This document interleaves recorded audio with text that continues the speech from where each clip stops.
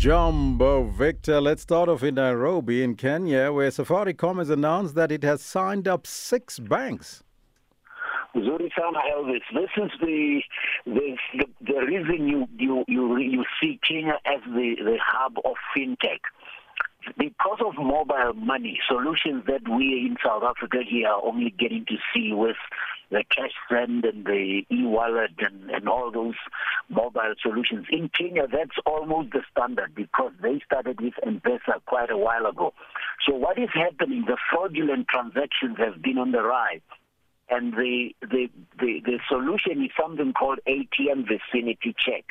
If I send you money on one of these mobile money solutions like Cash Send, you need to take your phone to the ATM to draw money. But you need the ATM vicinity check, Elvis. Make sure that when you do withdraw the money, you are near the ATM because there was a rise in fraudulent transactions. So this is the SIM swap check to make sure that there are no SIM swaps happening, but also for that ATM vicinity check, just to make sure that as much as fintech and the mobile money solutions are making life easier in Kenya, the control of fraudulent transactions can be kept under control. I'm just not sure which those banks are, but you can imagine banks like Equity Bank that led in this mobile money business would be one of those 6.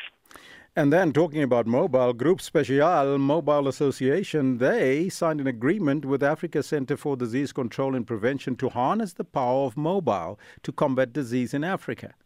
Right. GSMA is you can call it the FIFA of mobile network operators, of the mobile telephone industry, Elvis. So the CDC, the Disease Control Center, after COVID particularly, it became very clear that they are not going to be able to collaborate. The different countries, remember, for us to control diseases, especially outbreaks like COVID and Ebola, you have to be having some alignment among the different countries and their systems, their disease control systems.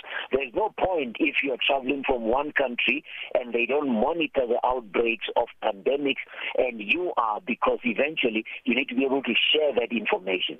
And because we are moving into the world of cloud computing and mobile telephony, it was a no-brainer that eventually GSMA was going to have to provide this service. But it just shows you that where everybody sees a problem, some people see a solution, because this is something that would have taken much longer to accomplish if it hadn't been for the COVID outbreak.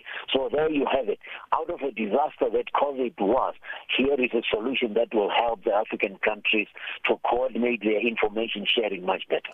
And lastly, Zimbabwe, FastJet beefs up its fleet ahead of the Kariba-Hangwe routes launch.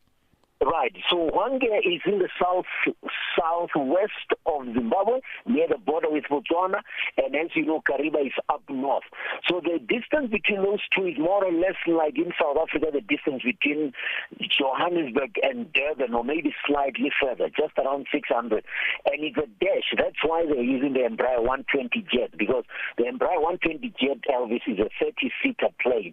That means when you're having a national park, which is a tourist destination, and the Kariba Dam or the area in that area near the border with Zambia, that's a natural tourist route. And FastJet, which is one of the smaller but very nimble airlines that have been able to maintain their business, is preparing itself for that launch, because that's how post-COVID the recovery is happening. But Zimbabwe is always one country that is underestimated when it comes to tourism, and it's a logical introduction of this. But I like the fact that they're starting with a smaller jets. I'm sure one day they will be getting to the 100-seater or something. But it's an encouraging sign for Zimbabwe tourism and SADC in general.